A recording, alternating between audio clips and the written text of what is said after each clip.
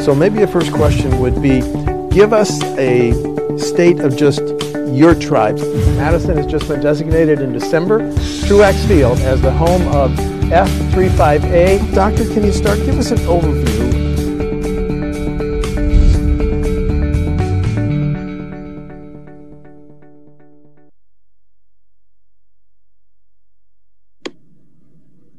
They are two of the 17 nerdy girls, and that's their term, not mine, who started a very popular and informative, a fascinating website called Dear Pandemic.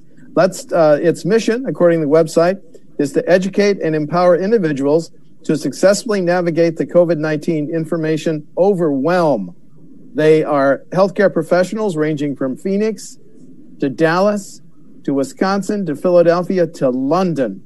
I welcome Dr. Malia Jones, who is a researcher working on infectious disease, social epidemiology, demography, and geography as an associate scientist in health geography at the University of Wisconsin-Madison's Applied Population Laboratory. I also welcome Dr. Amanda Simanek, who studies, she is a social epidemiologist who studies links between infection and chronic disease and fascinating generational pathways that cause healthcare social inequities. She is an associate professor of epidemiology at the UW-Milwaukee's Zilber School of Public Health. Thank you so much for joining us for this fascinating WisconsinEye Newsmakers. I really do appreciate it. Thanks, Steve. Thanks for having us. Well, give us a little bit of history. When did Dear Pandemic start and why? And did you think that women with the expertise like you have, and the 17 other nerdy girls, that's your term, not mine. I don't want to be accused of any, but did you think that women professionals were not getting the respect and being included in some of the national reporting? So who's going to go first on the origin of Dear Pandemic, please? Malia should take the origin story. Yeah, thanks for having us on. The Dear Pandemic really started organically, and it was almost an accident. And I work in the general field of studying how infectious diseases spread through populations and have for many years. And as the pandemic really just started to get going here in the United States, I accidentally got a lot of attention on social media for some comments that I was making about just generally what I saw as going on to my personal network. And those posts and those comments became so popular that it kind of snowballed into a much bigger enterprise, which is Dear Pandemic. And it started in the end of February, early March. And when we set out, we really didn't intend to launch a whole social media campaign, but it became clear that there was a real need for that. And so we're happy to be still helping people navigate the information overwhelm here 9 months in.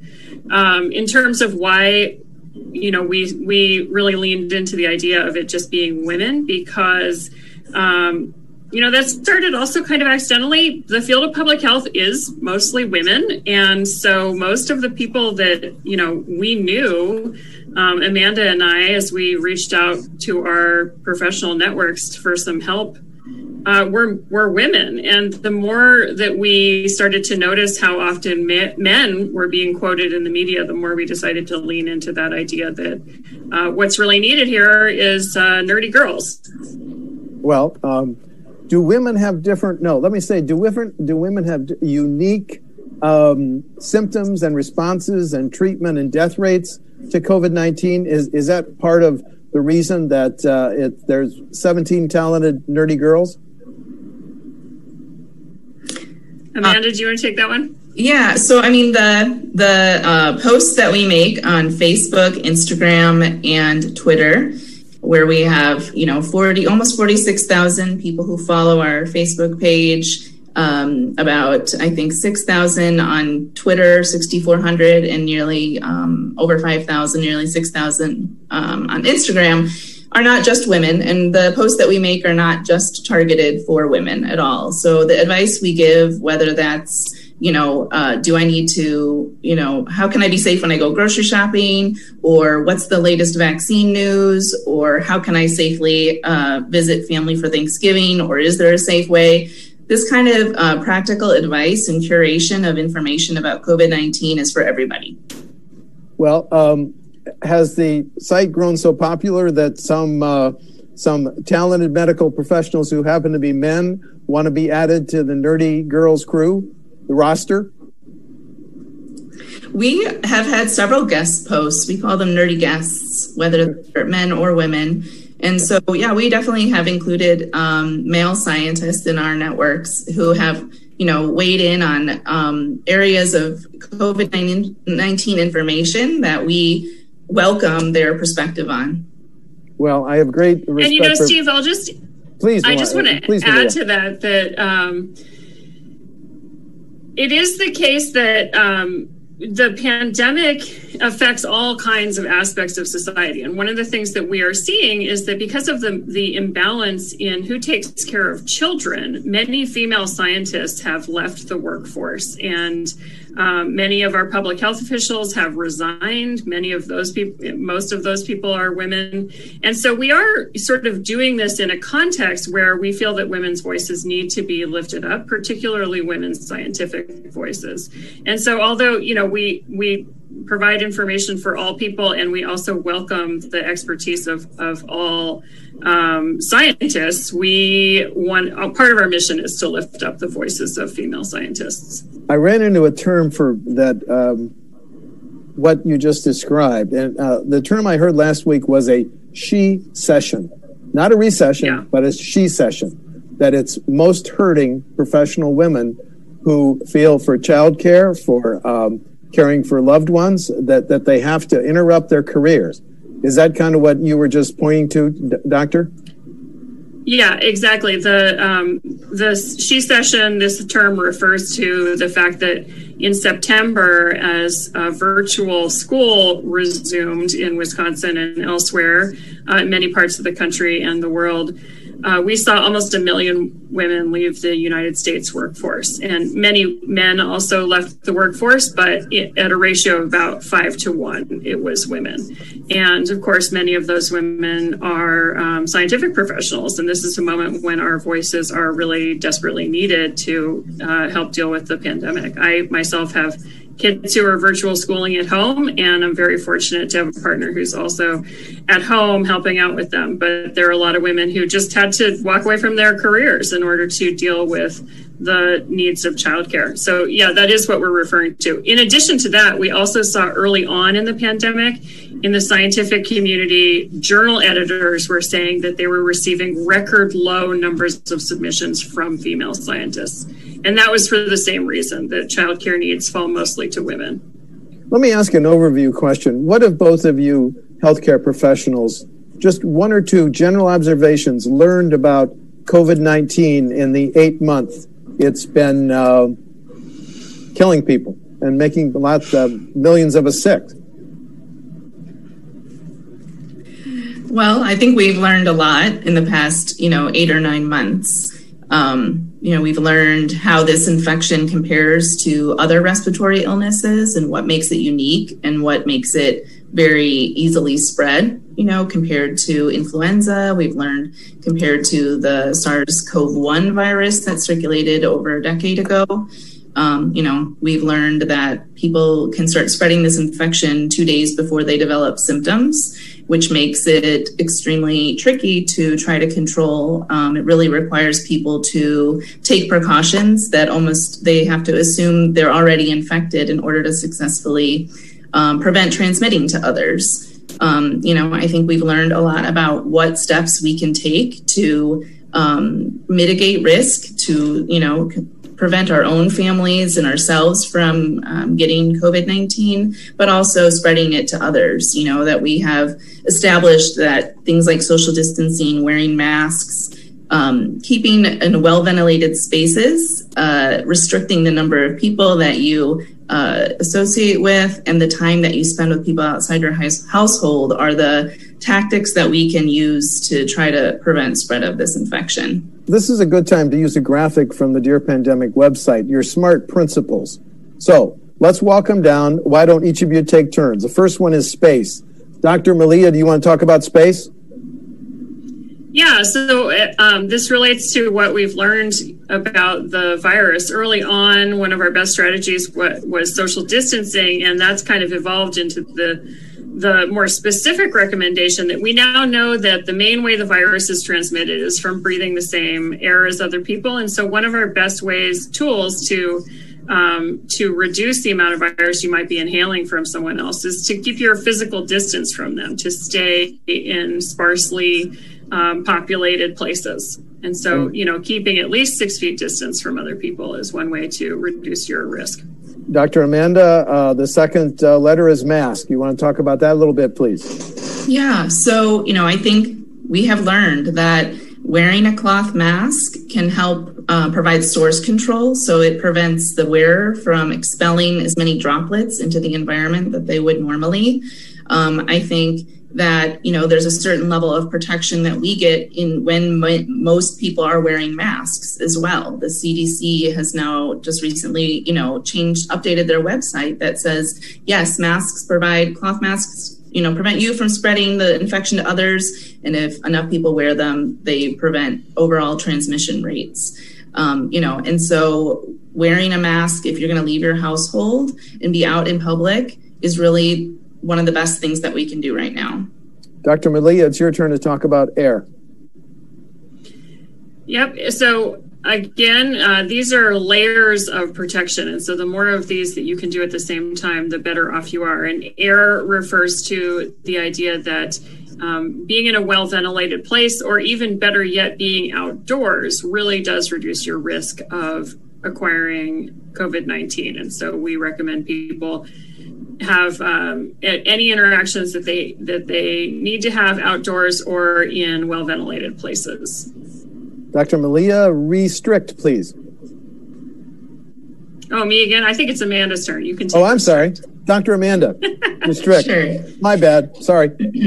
So restrict means, keeping the number of people that you interact with small.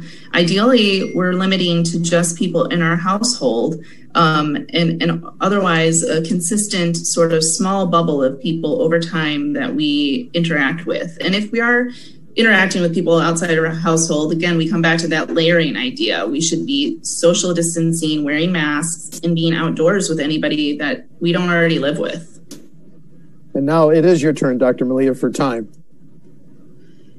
Time refers to the idea that the shorter the duration of your exposure to other people, the lower your risk, because those droplets do accumulate in the air. And so if you're spending a long time with people in a poorly ventilated space without masks on, that is really high risk for a super spreader event for a lot of people getting sick. So you should keep your interactions with other people short.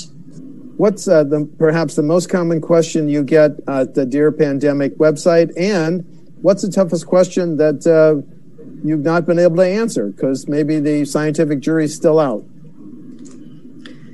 I think the most common type of question. They might be the same. Yeah, okay. We'll see what I say and then see what you are going to say, Malia. I think the most common question we get, is X, Y, or Z safe? Can I do X? What's the risk of, going to a football game? What's the risk of having family over? And I think our answer to that is typically to get people to think along those lines of the SMART acronyms, space, mask, air, restrict, time, and to say, we can't tell you that anything is 100% risk-free, but we can tell you that if you think about the ways that you could maximize those 5 factors, space, mask, air, restrict, and time, that will reduce your risk for any activity. And the more of those things we can do and layer on, you may have seen this kind of Swiss cheese acronym that's become popular, where not any one of those precautions will protect you 100%. But the more of them you do, the more you sort of layer them, the less likely that virus can sneak through any holes in any one of those strategies. Any PS on that, Dr. Malia? I was going to say the same thing. We get those questions, here's my very specific situation. Is it safe? All the time. And they're really hard to answer because we can't evaluate the risk of every particular situation. And we also can't tell you that any activity is 100% safe in a raging pandemic. And so, it's both the most common question and probably the hardest one to answer. Well, I have tremendous respect for your expertise. Let me ask you this. Why has our Wisconsin's positive rate surged now twice over 7,000 per day in the last 2 or 3 days? And when I go to the Axios.com site, the national dashboard, I think we're third in terms of 100,000 behind North Dakota and South Dakota. I think the Axios, and I think this number is a little out of date, 4,561 positives per 100,000. Puts us right up there with Louisiana, Mississippi, and Alabama. So I want to come back to the question, why this significant, dramatic, and quite frankly, frightening surge in Wisconsin? Yeah, it is really a crisis situation in Wisconsin right now. The number of positive cases we're seeing per day is terrifying, and it's going to lead to an overwhelm of our hospital system and a tremendous amount of suffering and death in our state. It's hard to overstate how bad it really is. And the question of why are we here, I think there's a real combination of factors, which is I know is a frustrating answer because it's not short. But we have seen over the last several weeks, I would say, or months even, I would say since the beginning of September, a slow increase in the number of cases that we're seeing per day. And that's what exponential disease spread looks like. It kind of starts off slow. We saw it early on in the college age population and then slowly diffusing out to other age groups and until we have a situation where there is just a ton of disease circulating in Wisconsin right now. And I'm sure I'll let Amanda add some thoughts about why that might be. Please, Dr. I mean, my assessment of the situation is very similar. Essentially, this is an infection that undergoes exponential growth, which means the rate of growth in the number of cases is proportional to the number of cases there are. And, we sort of benefited for many months of warm weather, a slow buildup of cases. And now, because so many individuals have become infected, and this issue of, you being able to spread it to others before you have symptoms yourself, it's just really created a situation heading into the fall that we didn't want to be in. Well, I want to ask a very scary question. Are we now at the point in Wisconsin where can we assume if we leave our homes, we're going to be exposed to someone who is asymptomatic or who has COVID-19? Have we come that far? I would say it's getting harder to assume that if you go out in public that you won't be exposed. Yeah. Wow. I would even add to that I think that it's a much safer assumption to think that, yes, if you go out and you're interacting with other people, one of them is going to have COVID-19. Because when you assume that, you can take precautions and make decisions that are informed. And, in reality, in all probability, you will encounter someone who has COVID-19. There are a lot of people out there in Wisconsin who are asymptomatic carriers. And we're going to see, the last few days we had over 7,000 cases diagnosed in a day. I guarantee you next week we'll be looking back on that fondly because we are seeing those cases will just keep growing until there's some kind of widespread, policy action to tell people to stop going out without masks, stop gathering in indoor spaces in particular. And we just don't have that guidance in place. So. Yes, I think it's a safe assumption to say that you will be exposed to someone if you go out without taking precautions.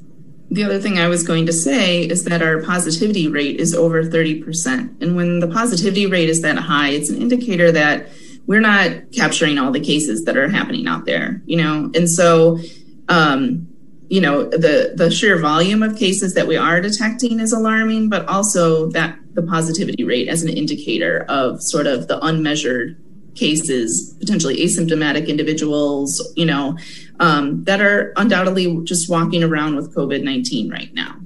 How has the election of President-elect Biden changed the dynamics in the debate nationally? Are you more hopeful? If so, why?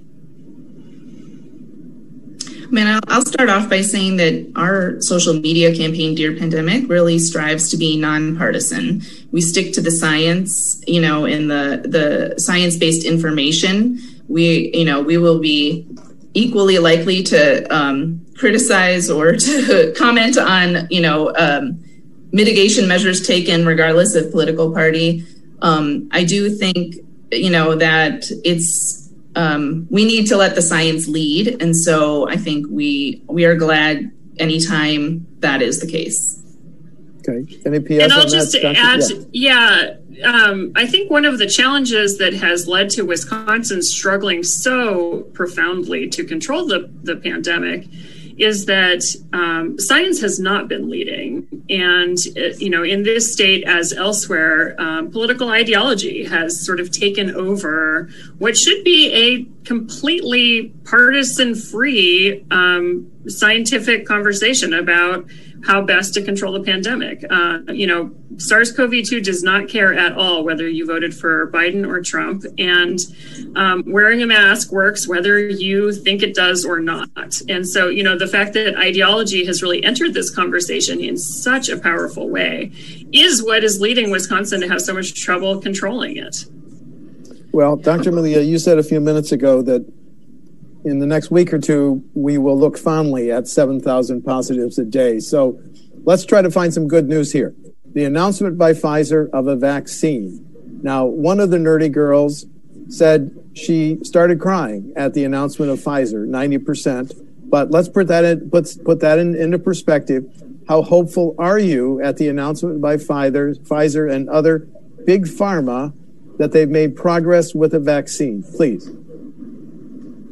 Yeah, it is really hopeful news. So the announcement that Pfizer made was that they have preliminary data from a phase 3 vaccine trial that suggests that their vaccine prevents symptomatic COVID in 90% of the people who got it. And that's, substantially better than the placebo. So that's terrific news. There are a lot of caveats to that being the solution in the present time, right? First of all, that's not the full study. We don't have the complete data yet, and the vaccine has not actually, the trial's not over. And so we're basing this on a press release. And so there are still a lot of questions about exactly what that 90% number means. But it is really good news. In addition to that, it's going to take a while, even after that vaccine is approved, for it to roll out and become available to the general public. In fact, it'll take probably until sometime in the spring. And so having a press release from Pfizer that they have a vaccine candidate is not the moment to give up. We need to continue with pandemic control measures that are not a vaccine until that vaccine becomes available to the public. And that's quite a few months down the line. And so we do need to protect ourselves now in the meantime. But yes, it is really kind of the beacon in the storm that there will likely be an effective vaccine on the horizon at some point. What will be the protocols in terms of who gets a vaccination first? Our first-line responders, healthcare workers, then the elderly, those with pre-existing conditions. So I understand you said it may not be available to most people till the spring. I understand that, but assuming continued good news with vaccine, who will get it first? I think what you laid out is an accurate, timeline and prioritization of who will be in line first to probably get the vaccine. Malia, do you have anything to add to that? Yeah, it'll be frontline healthcare workers who are first in priority, as well as essential service employees like grocery store workers and bus drivers, people who have no choice but to be exposed to a lot of people every day. And after that, then you have some other high-risk groups who will be next in line, including people who live in high-density residential settings like nursing homes and prisons. And then community dwelling people with older age and very high risk comorbid conditions like people who live with people who are immunosuppressed, perhaps. And then, after that, there will be some questions about who's the next in line. One thing to note is that this vaccine has not yet been tested in children or pregnant women. And so they're probably going to be the last eligible to get it because those trials haven't even started yet. And so it'll be available to adults and non-pregnant adults well before it'll be available to kids and pregnant women. Assuming continuing good news on the vaccine front, when Dear Pandemic gets this question, should I be vaccinated? How will you answer? Amanda, you're the editor of the Facebook post. How will you answer, ma'am? The first thing I'll say is go get a flu vaccine right now. So you don't, that's one thing we can do right now is get that vaccine, reduce the overall burden of flu in the population as we head into winter, and to reduce your chances of getting flu and God forbid, flu and COVID at the same time, right? And to help remove that burden of hospitalized flu cases that do happen every season from also compounding our already taxed hospital systems in Wisconsin. That's the first thing. And then, yes, I think, we will be posting information as it develops about this new, the new vaccines that become available and approved, and sort of our recommendations for getting them. Yeah. And then how will you ask those that write into Dear Pandemic saying, I'm one of the 15 to 20% who I won't be vaccinated? How will you respond to that, Facebook editor? I'll let Malia answer this. She does research in vaccine hesitancy and herd immunity. And so this is, her area of expertise. Oh, thank you. Please, doctor. Yeah, I would say there are a lot of people out there who have some questions about the vaccine. And so first of all, I would really invite them to come to Dear Pandemic and ask us those questions. I think that from what we know about vaccine hesitancy, those ideas about what is risky about a vaccine are very sticky. They sort of get into your head, and then they're a little hard to overcome. And I think that's because we evaluate our risks in different ways. When we think about getting a vaccine, we think about the risks of getting a vaccine, but we don't often think about the real risks of not getting the vaccine. And in this case, the risks, assuming in the future there's a vaccine available and it's very effective and it's safe in clinical trials, the risks of not getting that vaccine are high. I mean, we're seeing we have a pandemic disease that causes hospitalization and death at a much higher rate than influenza, which is the most dangerous disease that we deal with on a regular basis in this country. And so I think that one of the things we should think about is how we're evaluating the risks differently. The other thing to say is that so far the vaccine trials have been proceeding as we expect them to, in spite of all of the kind of political and polarization of the vaccine and the accelerated timeline. I will admit I came into this with some doubts about whether a vaccine could be developed safely on the kind of timeline that we were talking about, but I've been really reassured. The approval process and the trial process has been going very well, and I have a lot of confidence that when we get a vaccine approved by the FDA, it will be because the trials have shown that it's safe and effective. And so, I think by the time we have a vaccine available to the community, there will have been millions of people who've received it, and we'll have a lot of information about its safety. Dr. Malia, I think you worked up a fascinating chart on the Dear Pandemic site on the odds of being hospitalized by age. And WisconsinEye is going to put up that chart because we are an older state and we're becoming older. So that's just fascinating that the odds of being hospitalized, well, I looked up the median age in Wisconsin. It's about 40. If you're in the age cohort 40 to 49, it's 1 in 36 chances of being hospitalized. That increases to 1 in 5 for those in the age 70 to 79. So we are showing this chart. Can you tell us the important takeaways from this chart, please? Yeah, these are data that were made available on the Wisconsin Department of Health Services website about, so these are our observations, and they're based on the COVID positive test. So this is the odds that if you get a COVID positive test, what are the chances you're going to be hospitalized? And the big takeaways here, as you said, are that varies quite a bit by age.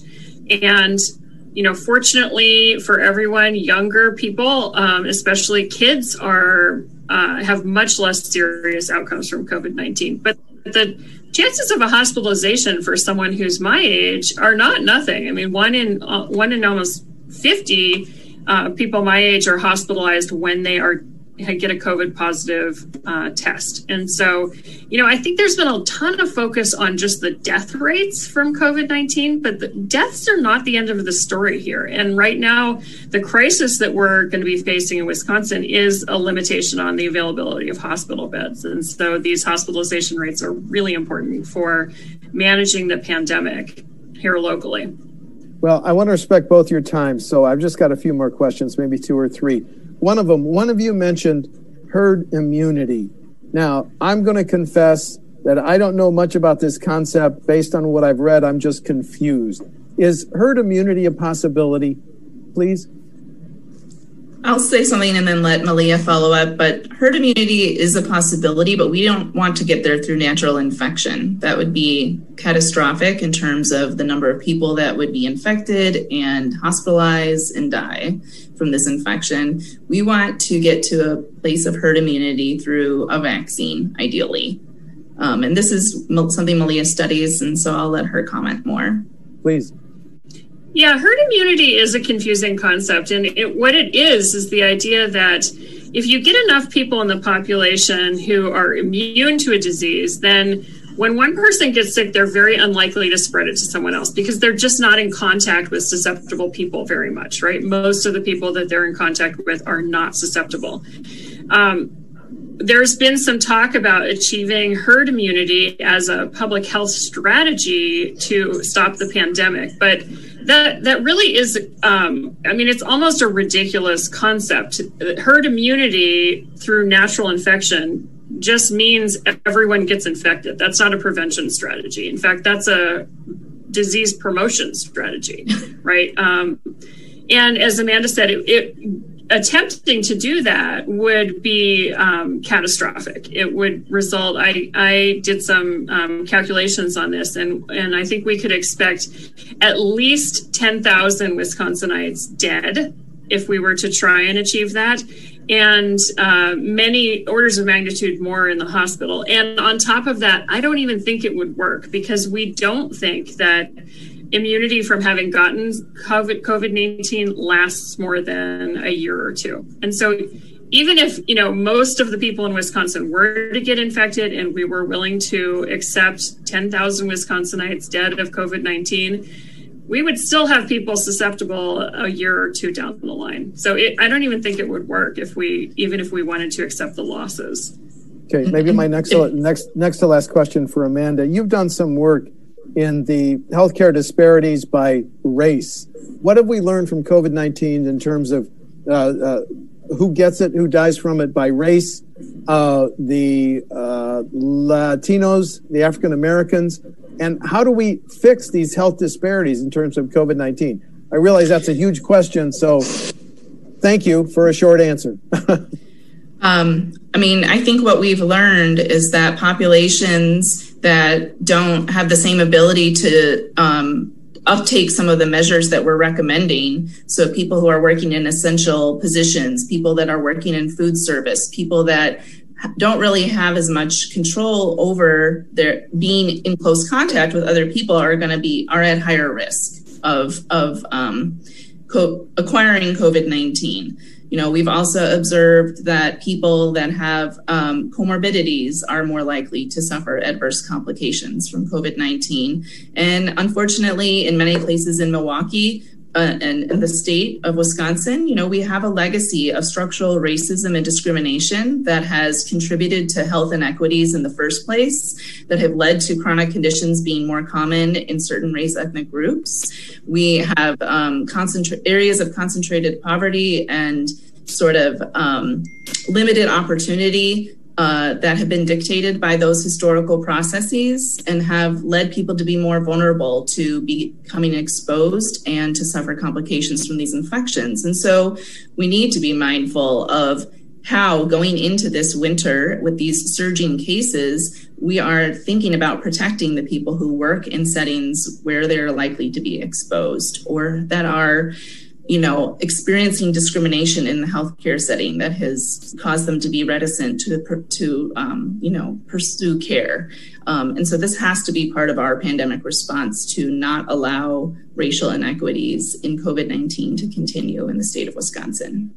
And then maybe just a final question. The governor, just as recently as last night in his statewide address, asked us to stay at home and limit our holiday gatherings. How many people will be at each of your Thanksgiving tables? Amanda? The 4 other people that I live with, my partner and my 3 kids and 2 dogs. Dr. Malia?